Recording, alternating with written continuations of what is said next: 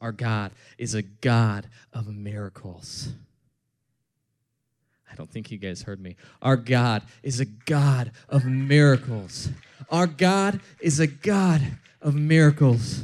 No matter what life throws our way, no matter what the diagnosis is from the doctor, no matter how much money is in your checking account, no matter how long it's been since you've talked to that relative, no matter how far behind you are in your mortgage payments, no matter how much you can't stand your employer, no matter what you've done, no matter who you've hurt, no matter what the president tweets, no matter what the state of the economy is, no matter what the left says and no matter what the right says, no matter how long you've been single, no matter how long you've been fighting to keep your marriage going, no matter how long you've been trying to conceive a child, no matter how many loved ones you've lost, our God is a God of miracles.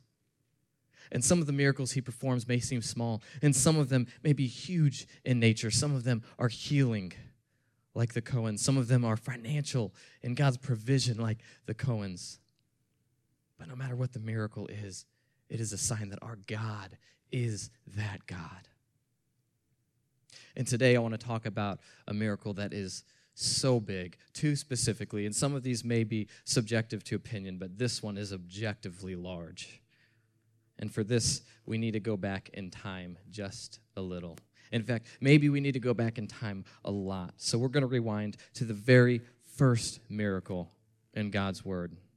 Now, all the people with the type A personalities right now just perked up. They're like, oh, we're going in chronological order. This is great. Genesis is the beginning. I can write this down. And all the type Bs, well, they already checked out when I said objective and subjective. So let's go to the very first miracle.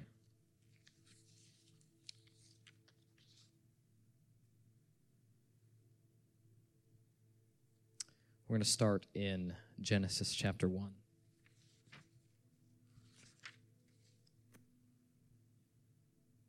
In the beginning, God created the heavens and the earth. And the earth was waste and void, and darkness was upon the face of the deep. And the Spirit of God brooded upon the face of the waters. And God said, let there be light. And there was light.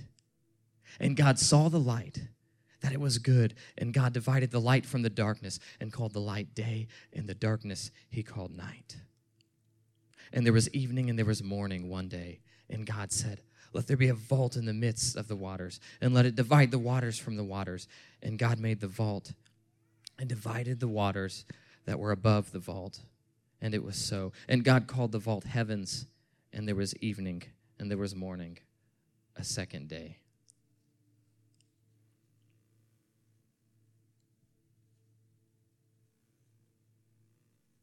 My papers keep falling off here. Now, I can hear you guys thinking now, okay, this guy is really deep.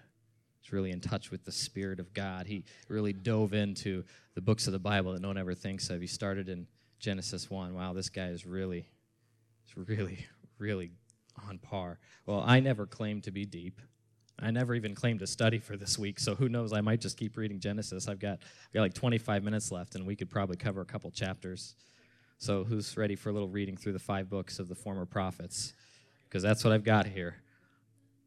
All right. We can move on, but not because you told me to. So what did we see in this passage? I think what we're seeing here is that from the very beginning, that God is a miracle-working God. From the very beginning, our God is a God of miracles. God literally spoke, and the earth came into existence. And this morning, I want to give us some perspective on how big we are. Does anyone ever feel like you're really big, like you're hot stuff? Okay, it's about the response I expected. Does anyone ever feel on the flip side of that really small? Like you don't have purpose, or like there's nothing important about your life? Well, this morning I want to put things in perspective, and I'm going to turn to Psalms for that. Psalms 19 tells us that the heavens proclaim the glory of God. The skies display his craftsmanship. Day after day, they continue to speak. Night after night, they make him known. They speak without a sound or word. Their voice is never heard, yet their message has gone through the earth and their words to the world. God has made a home in the heavens for the Son. Perhaps this is why man has been so infatuated with what is beyond our earthly boundaries. Maybe the search deeper into space exploration is simply an attempt to find out something of the connection to the Creator who made the heavens to declare his glory. Christmas Eve, 50 years ago, Frank Borman, James Lovell, and William Anders made history. 7 months following the journey that these men took, Neil Armstrong would be taking his first steps on the moon. But that's not what these men are known for.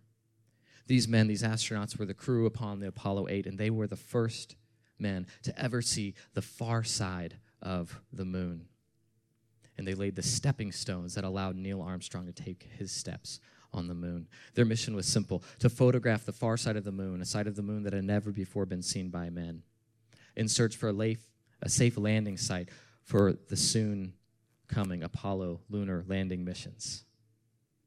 Shortly after that exploration, when 7 months' time, men would be setting their foot on the moon, the first time that we had ever stepped foot on a heavenly body. However, that's not what made this journey so famous and world-known. The team of astronauts that emerged from the moon's far side on their fourth orbit, they saw for the first time something from a distance that had never been viewed before. They broadcast this image to the world. 50 years ago, this is the first time that the earth had been seen from this perspective.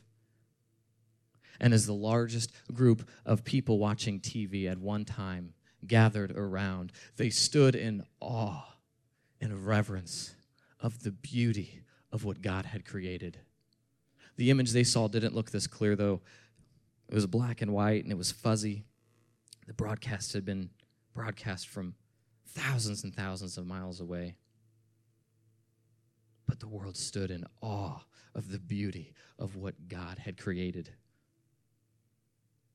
And the broadcast had the astronauts aboard the Apollo 8 in awe with what they've seen. And they decided, after deliberating what they would share with the world when they sent this picture, they decided to read this. William Anders starts and says, "We are now approaching lunar sunrise, and for all the people back on Earth, the crew of the Apollo 8 has a message that we would like to send to you. In the beginning, God created the heaven and the earth. And the earth was without form and void, and darkness was upon the face of the deep. And the Spirit of God moved upon the face of the waters, and God said, 'Let there be light,' and there was light. And God saw the light, and it was good. And God divided the light from the darkness." Then James Lovell picks up, "And God called the light day, and the darkness he called night. And the evening and the morning were the first day. And God said, 'Let there be a firmament in the midst of the waters, and let it divide the waters from the waters.' And God made the firmament and divided the waters which were under the firmament from the waters which were above. And it was so. And God called the firmament heaven. And everything, heaven and evening and the morning were the second day." And finally, Frank Borman finishes off the broadcast. "And God said, 'Let the waters under the heaven be gathered together unto one place, and let the dry land appear.' And it was so. And God called the dry land earth. And the gathering together of the waters he called seas. And God saw that it was good." And from the crew of the Apollo 8, we close with good night, good luck, a Merry Christmas, and God bless you all of you on the good earth. As the Apollo 8 crew saw something that had never before been seen by the likes of man, they experienced a moment that only a handful of people have ever been able to experience firsthand. Though at that moment, the earth seemed so incredibly small and fragile and delicate, it had never received as much attention and wonder and awe. And in those moments, the crew of the Apollo realized the majesty and the splendor and the awe. And in those moments, they've realized that God was one who is miraculous. And with his miraculous words. He fashioned all that we know. He spoke everything that we have into existence. But still, today, people lack adequate proof that God is in fact a miracle-working God and the miracle-working creator that God tells us he is in his word. Well, the Apollo 8 crew had the opportunity to share the first live view of the earth with people of Earth. We have something that seemed like only a dream now, that 50 years ago. Over the past 50 to 100 years, we've had numerous technological advancements, some of the greatest of all times. We've learned more about medicine and science and mathematics and technology and astrophysics over the last 100 years than we have in hundreds or perhaps thousands prior. Half a century ago, the earth was stunned by a low-resolution grainy image in black and white on their TV sets, so much so that they stood in awe, together as one people of earth. But today we have the ability at any given time to pull a live stream of immeasurably higher quality of the same beautiful earth in our pockets. Church, what you're looking at right now is not a still image. This is a live broadcast from 240 miles above the Earth's surface. This is a broadcast from the International Space Station of the earth that God spoke into existence. You can go online anytime and pull up this view. Something that we take for granted. 50 years ago, the whole earth joined together and stood in awe of God's splendor in the beauty of what he created. And now we can view it at any point, and we can see that the heavens do declare God's glory. There's something so surreal about this view, and I'm going to leave it up as I continue. You guys can just use this as a visual example of the miraculous, as a reminder that no matter how normal, no matter how ordinary you feel, a reminder that you are living in a miracle. We know that God created the world. We know that it's a miracle, but just how miraculous is this home, is this place that we call home? There are numerous, in fact, countless factors that go into make our life on earth amazing and make our life a miracle. And I want to talk about a few of those today, just some things that just really hone in on how miraculous is it that we live here. So today I want to talk about our moon. And you may be thinking, oh, yeah, the moon. I know that. Once a month it comes out. It's a full moon. That's when the crazies come out. Yeah, that's one way of looking at it. You go, oh, yeah, the moon. That's so we can see at night when we're driving and our headlights go out. Cool, yeah. Or maybe the scientific minds, the type A's, they're like, no, that it causes tides. Yeah, okay, well, you covered everything I was going to do, so I guess we can move on. Or did you? So here's some trivial information for you about the moon. And if you ever end up on Jeopardy or Millionaire and you win because of this, you're welcome. So let's start with the fact that moons, specifically big moons, stabilize the rotation of the host planet's axis. Did I lose any of you yet? This makes the climate more stable and sustainable for life. The moon's mass must be a sizable percentage of the host planet, in this case, the Earth's mass. If the moon were too small, it wouldn't have the same effect on the Earth. Take the moons orbiting Mars. They're too small and they don't make the cut. Their mass isn't a great enough percentage to have the gravitational pull needed. Our moon, or moon, as we call it, keeps the obliquity of the Earth, or the axial tilt, around 23.5 degrees. Now, this measure is taken from the imaginary axis that's perpendicular to the plane of the ellipse that the Earth travels around the sun. So if you take that elliptical path and you cut it perpendicularly, the Earth is offset 23.5 degrees. It varies a little bit over the course of years, but it's about 23.5 degrees. So what's the deal with tilt? Well, in case you're wondering, tilt is what gives us our seasons. And if the moon's gravitational pull wasn't what it is, the Earth would vary more than 30 degrees. And if that doesn't seem like a big deal, well, think about that when the Earth is tilted 60 degrees towards the sun and the northern hemisphere for the summer months would be scorching heat. It would obliterate our ice caps. And you think global warming is a problem now? Well, just imagine what 30 more degrees of tilt would do for our sun. And if you're like, well, I don't mind the heat. I'll get out the SPF 110. And some of you are like, oh, that's funny. No, that's a real thing. It's what I use when I go down near the equator. Maybe you're looking forward to the winter, so you think, well, I'll go down south when the Earth is at that 60-degree tilt. Well, you would probably freeze to death in the sub-zero temperatures that follow. Not to mention that the season would be perpetually dark. There'd be no sunlight on the southern hemisphere. So what does the moon do for us? Another contributing factor, one you're probably more familiar with, is oceanic tides. And I think I just saw the Type Bs perk up again because they heard tides and their mind went to surfing and laying on the beach. And that's great. While the Type Bs are heading down to the Gulf, the rest of us are going to talk a little science. So the moon's gravitational pull also pulls the ocean tides. It makes them raise and it makes them lower. And while this is happening, and because this is happening, the nutrients from the land are pulled into the ocean, causing intertidal zones, which is where the water covers the land partially. And then the Type Bs again perked back up because they thought, oh, that's where I can leave my footprints in the sand. So when the water rushes up over your feet and then goes back out, that is, again, thanks to the moon. So the moon says, you're welcome, Type Bs. What else does it do, you ask? Well, until recent years, people thought that the tides were only in shallow waters. However, it is now understood that the moon helps with deep ocean tidal activity, causes tremendous amount of oceanic currents. Those currents, in turn, move enormous amounts of water, which regulate the climate temperatures.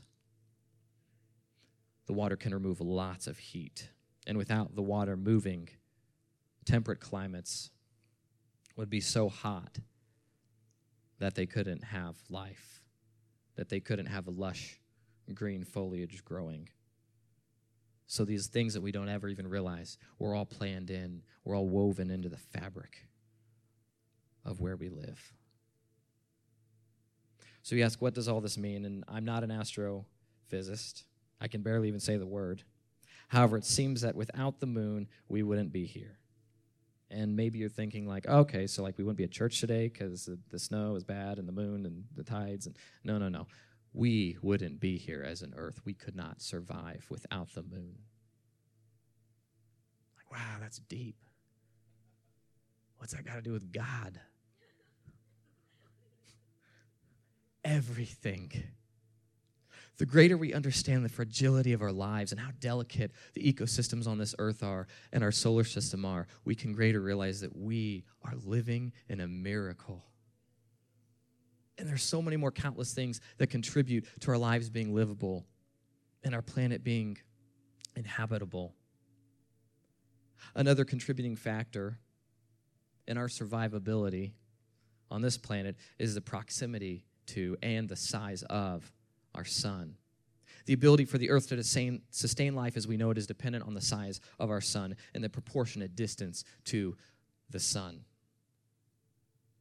If our sun were a larger star, it would have a shorter lifetime. It would burn quicker, put off much more light and much more heat.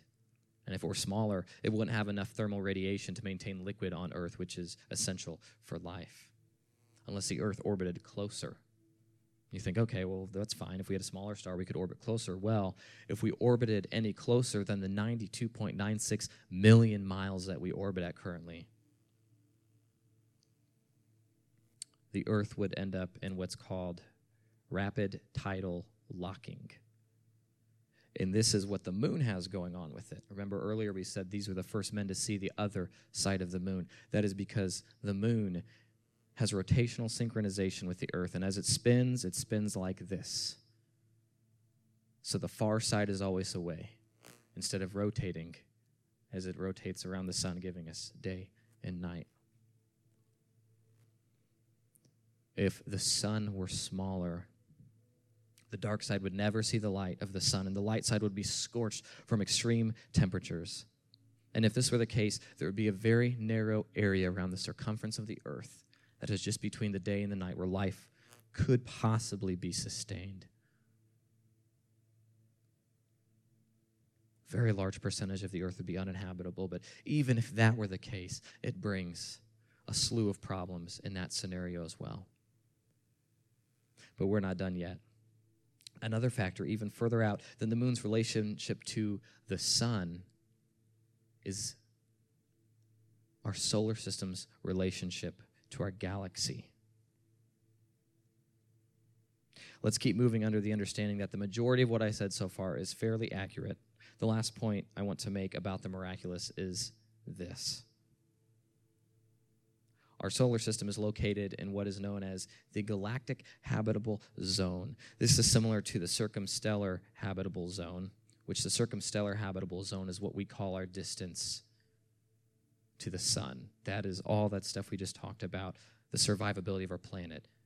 But the galactic habitable zone means that our solar system has to be in the exact right system, in the exact right location in our galaxy for us to live. This is our galaxy. This is the Milky Way. This is a composite image of it. It is 100,000 light years wide. And in those spiral arms, we estimate that we are where this blue dot is. That is not a size of Earth compared to the solar system.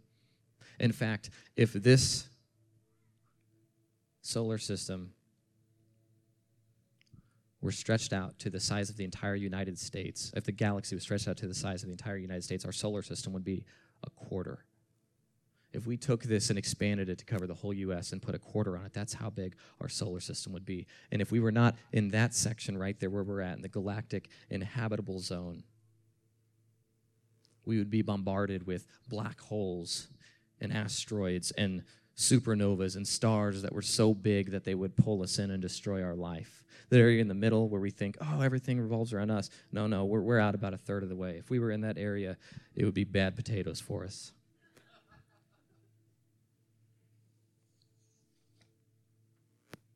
$100,000 light years wide is what our galaxy is. And that's really hard to envision how big that is, but I want you guys to think about this. Does anybody in here like driving fast? If there's kids in here, don't look at your parents raising their hands. How fast have you guys driven in a car? Just someone spit out a number.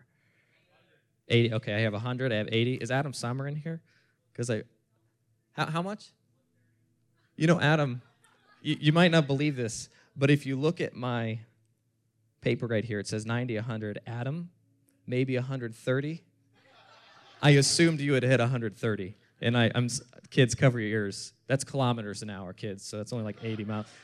I'm just kidding. That's pretty fast, 130. That was a good guess. Man, I feel like God must have spoken to me. Adam has driven 130 miles an hour. It's awesome. How about flying? Anyone in here ever fly? I know Chris has. Has anyone else ever flown? Like, not like you flew. You're like, oh, I got a license. No, I mean, if you do, cool. That's awesome. I want to fly too. Show me how. So, Boeing 747, which travels at a top speed of about 614 miles an hour. That's pretty fast, right? Well, the speed of light is 186,000 miles per second, meaning that light travels around the speed of 670 million miles per hour. So if you were taking the speed of the Boeing 747 times 1,000,000 miles an hour, it would take you 100,000 years to get from that side of our galaxy to the other side. 670 million miles an hour, and it would take you 100,000 years to reach the other side. That's how big our galaxy is. That's how big our God is, that he can merely speak, and what you see is.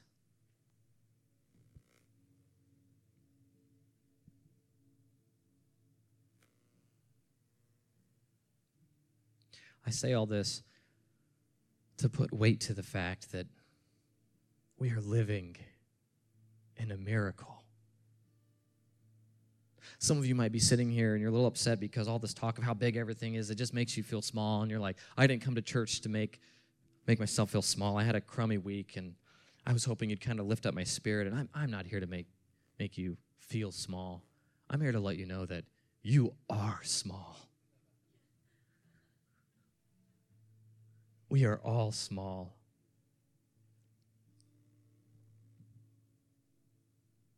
But in our smallness, lies God's biggest miracle of all. You see, the earth, which is home to everyone you know, is such a small part of our planet, in a small solar system, in a galaxy that is a speck in the grand scheme of the universe, and God holds it all in his hand. I have one more illustration to help us understand the magnitude of how big everything is, how big our world is, and how small we are.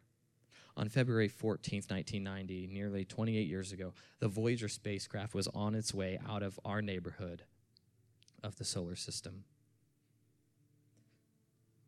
And just as it passed what used to be considered our ninth planet, goodbye, Pluto, the engineers said, let's send a final command to the Voyager. It was a simple command. Turn around and snap a series of photos of our solar system. Let's take a look at the Earth one more time before we leave.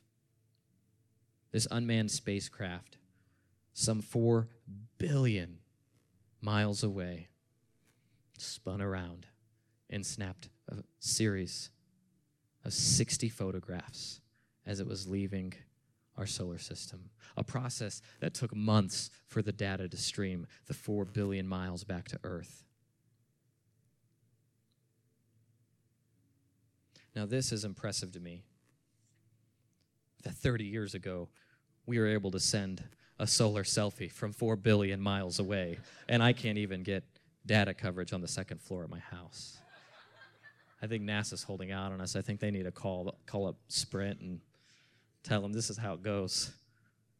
We sent solar selfies 30 years ago, 4 billion miles. And yeah, it took 5 months for a 640 kilobit file to make its way back, but that's okay. We've got some serious cell coverage out in space. But thanks to the technology on the Voyager, we were able to get a few dozen photos back. And one of the photos, some of you may have seen, is a world-renowned photo known as the pale blue dot. Now, I don't know if you can even see in this photo because 30 years ago, the image quality was not that fantastic. But in this last streak of light, there is just that, a pale blue dot. Let's blow it up just a little bit. That's us. From 4 billion miles away, one of 60 photographs caught a glimpse of the sun's light rays shining over the earth. That's us. The late Carl Sagan wrote a book called The Pale Blue Dot, and in it there's an excerpt I want to read to you. Look again at that dot. That's here. That's home. That's us. On it, everyone you love, everyone you know, everyone who you ever heard of, every human being who ever was, lived out their lives. The aggregate of joy and suffering, thousands of confident religions, ideologies, and economic doctrines.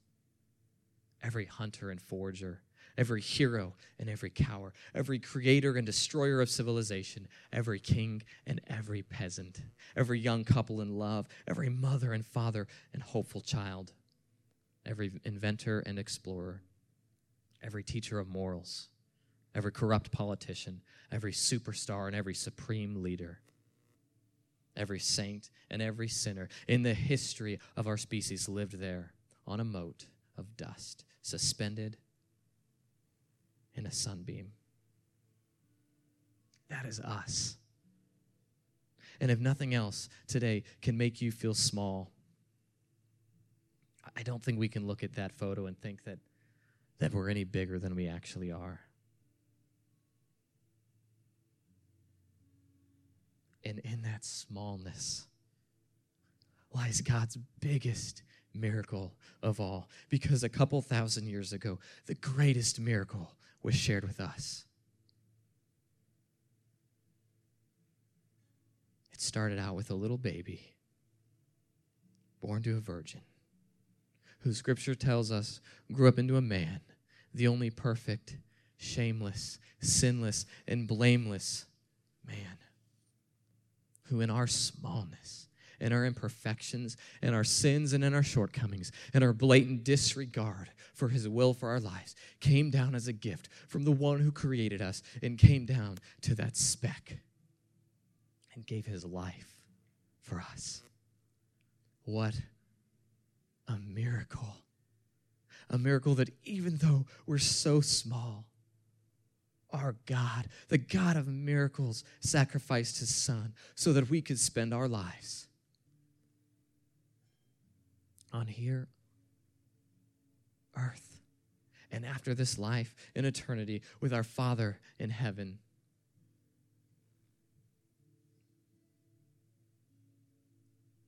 Romans gives us the steps for this. It says, if you confess with your mouth that Jesus is Lord and believe in your heart that God raised him from the dead, you will be saved. For it is by believing in your heart that you are made right with God, and it is by confessing with your mouth that you are saved. God's word tells us that we all sin, we all fall short of the glory of God and his plan for our lives. And the only way that we're able to get back on board with God's plan for our lives is to follow what his word tells us.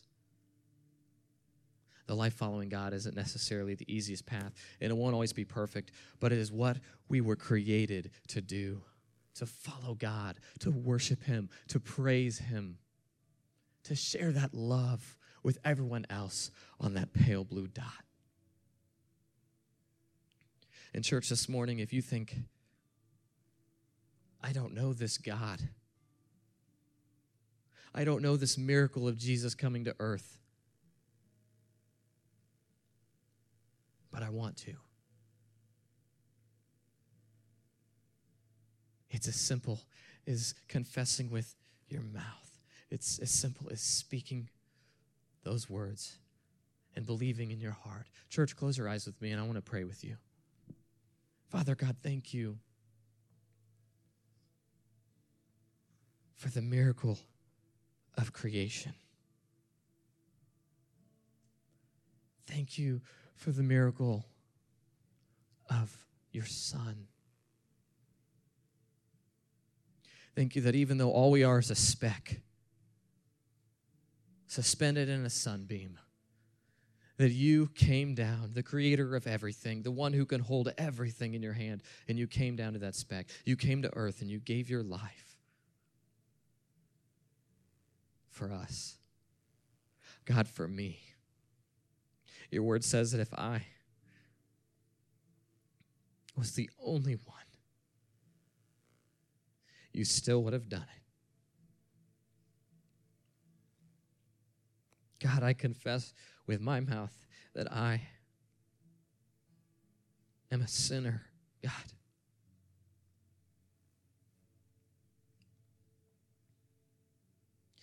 That I am unworthy of your love and your grace. But God, in spite of all that, you gave your only Son willingly so that I could spend an eternity with you, Lord.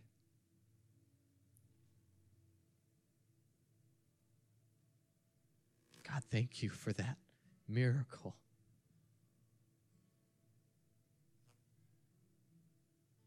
Thank you for that miracle, God. Church, today, if you made that decision, if you said, yes, God, I want you in my life, I want you to tell somebody about it. I don't need you to stand up. I don't need you to come to the front or lift your hand, but you need to let somebody know because we are here. We are now part of this family. We are part of this body, and as this family, we want to help you grow. We want to help you move in that relationship with God. We want to answer questions about the God who made the universe, the God who loves you, the God who gave it all for you. So if somebody here made that decision, tell somebody. If somebody listening to the podcast made that decision, find somebody that you know, the person who shared the podcast with you, a friend or family member that you go to church with, and find a church and get plugged in. Whether that's here with us at Church 214, we would love to have you. Or if you're listening from far away, find somewhere local, that you can build a relationship with a family and get connected and serve and grow that relationship with that family and grow that relationship with Jesus, the one who gave it all for you. Thank you, church.